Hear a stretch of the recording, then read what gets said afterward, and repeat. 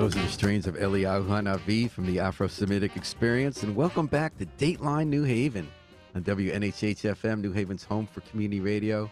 I'm Paul Bass, inviting you to look behind the headlines on the stories that make our community tick. Well, our Senator, U.S. Senator Richard Blumenthal, is in the middle of one of the stories making the biggest headlines for quite a while now.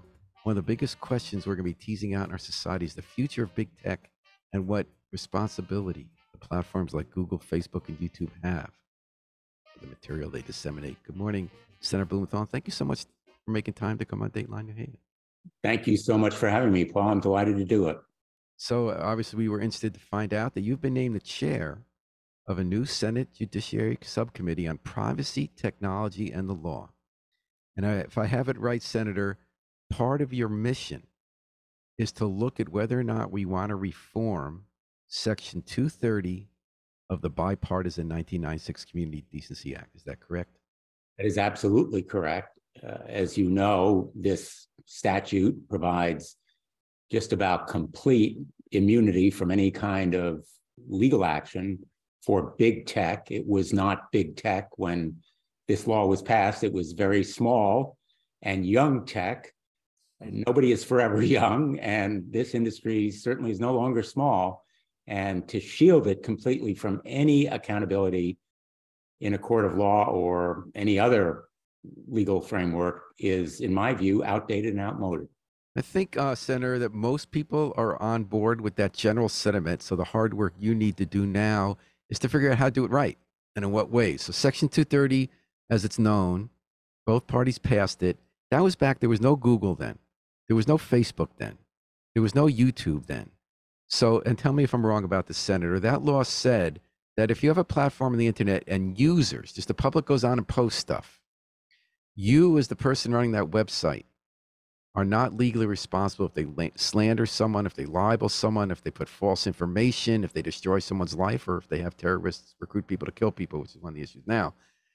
Now we have these platforms that are the biggest publishers in the world. Instantly, millions of people see the information they publish, and they make money from that. So small publishers like the New Haven Independent, we can be sued if we let someone write a letter to an editor, and it's libelous. And if 1,000 or 2,000 people see it. But if 20 million people immediately see slander or libel published on YouTube or Facebook, they don't. Is that a fair way to look at it? That's a fair summary. And it's not only slander and libel, it's child sexual abuse material. It is trafficking of children, child labor, all kinds of abuses that can be advertised on the internet right now, or toxic content about bullying, eating disorders, even suicide that is driven to children by algorithms. No one knows what's in those algorithms. They are, in effect, a black box. And not only was there no Google, no Facebook back when this law was passed, there was also nothing like an algorithm. Nobody even would have used the word. So the entire nature of this industry has in effect changed.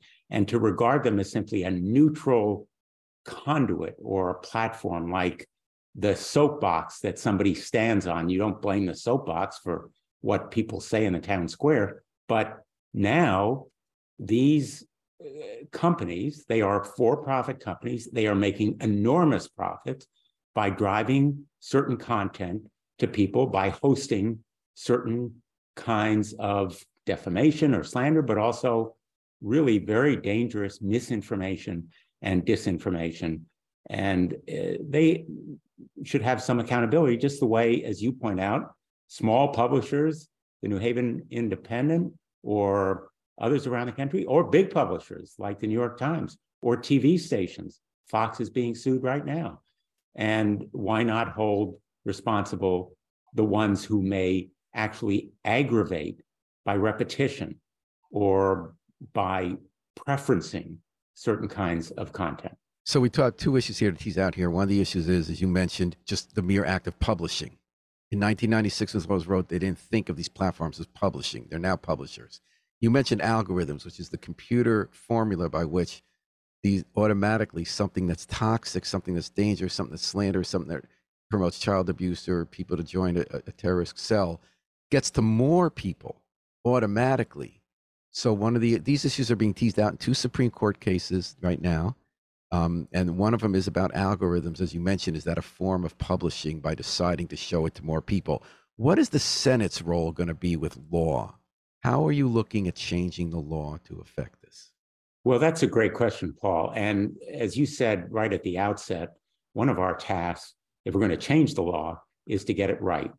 You're also absolutely correct to point out that the United States Supreme Court has two cases before it that may impact this area of law, because the arguments that we're making now, that 230 is outdated, that it should be reviewed or reformed, have also been made to the Supreme Court. But it may well say, you know, Mr. Gonzalez, you have a lot of good points. The name of the case is Gonzalez, but you should be making those points to the Senate and the House of Representatives.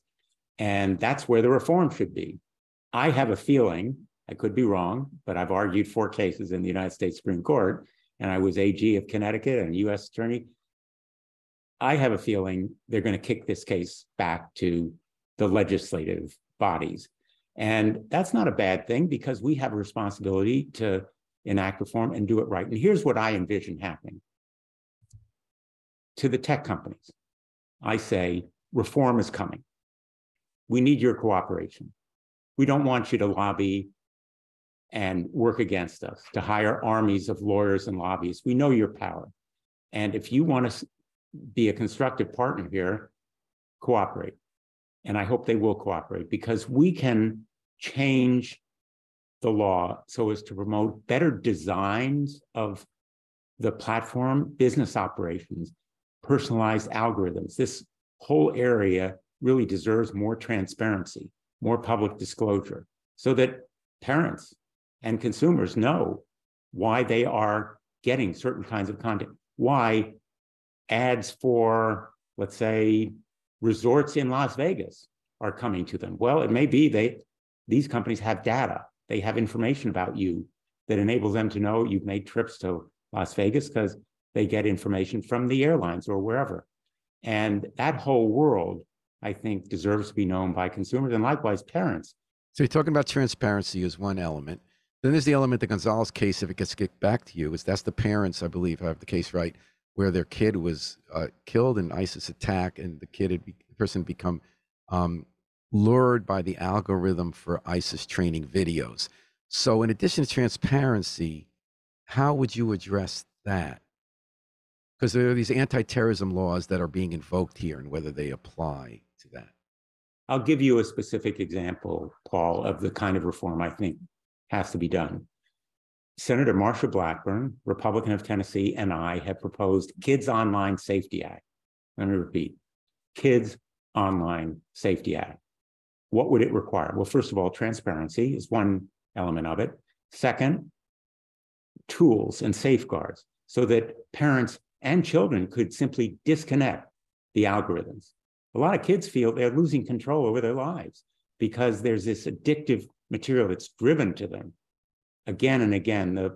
The basic business model here, remember, is more clicks, more eyeballs shown to the advertisers means more ad money. And I'm with you on this algorithm question. I know a positive side of algorithms. My favorite way of doing what we used to do was just listening to radio. Is YouTube figures out all this music I'm going to want to hear, groups I've never heard of, that I actually love. So I guess there is a positive role for algorithms as well as a negative. So you're saying give people the choice and the transparency. Exactly. And I agree totally. There may be some positives, and we want to enable people to have those choices about the algorithms when they are completely innocent. But in addition to the choices on algorithms, we would impose a duty of care. In other words, a trust responsibility, so that if a platform knows that someone is receiving tons of information about eating disorders and has reason to know that it is affecting that young person, particularly, frankly, young girls, or bullying. One of the witnesses in our recent hearing was the mother of a young man, Carson McBride, who committed suicide because of bullying. In today's world, the bullying follows everyone home, right to bedtime. It used to be bullying occurred on the school playground and it ended when somebody went home. Now the internet is constantly in people's lives, and the platforms should have a duty of care. Well, I remember ever since your days as Attorney General, you really focus on some of those issues about how teenagers are living their lives and how kids are being abused. This is really interesting. I hadn't thought about all this stuff. You, Senator Richard Blumenthal, if I let you go, I want to ask you about the other leg of this that you brought up earlier. So we just talked about algorithms and responsibility, transparency, safeguards. What about the pure publishing issue? Do you have any specific proposals to deal with the responsibility, legal liability publishers of these platforms, Google, Facebook, YouTube, have? They now have a blanket protection under the Section 230. Are you looking at changing them being responsible for libelous statements being published on their platforms? Absolutely right, Paul. Very important point. In many respects, now they may operate as publishers rather than simply neutral conduits of information, as a platform without any role in disseminating information or choosing what information to disseminate. And I think the law needs to be revised to be more realistic. And I will tell you, because you made reference to it, as Attorney General of the state of Connecticut, I got into cases involving Craigslist and MySpace. Some of them are no longer as active or big as they were. Just shows you, the way this whole industry has changed. But some of these ads actually promote discriminatory practices in housing ads saying no minorities, literally. How could the platform not know about that violation of law?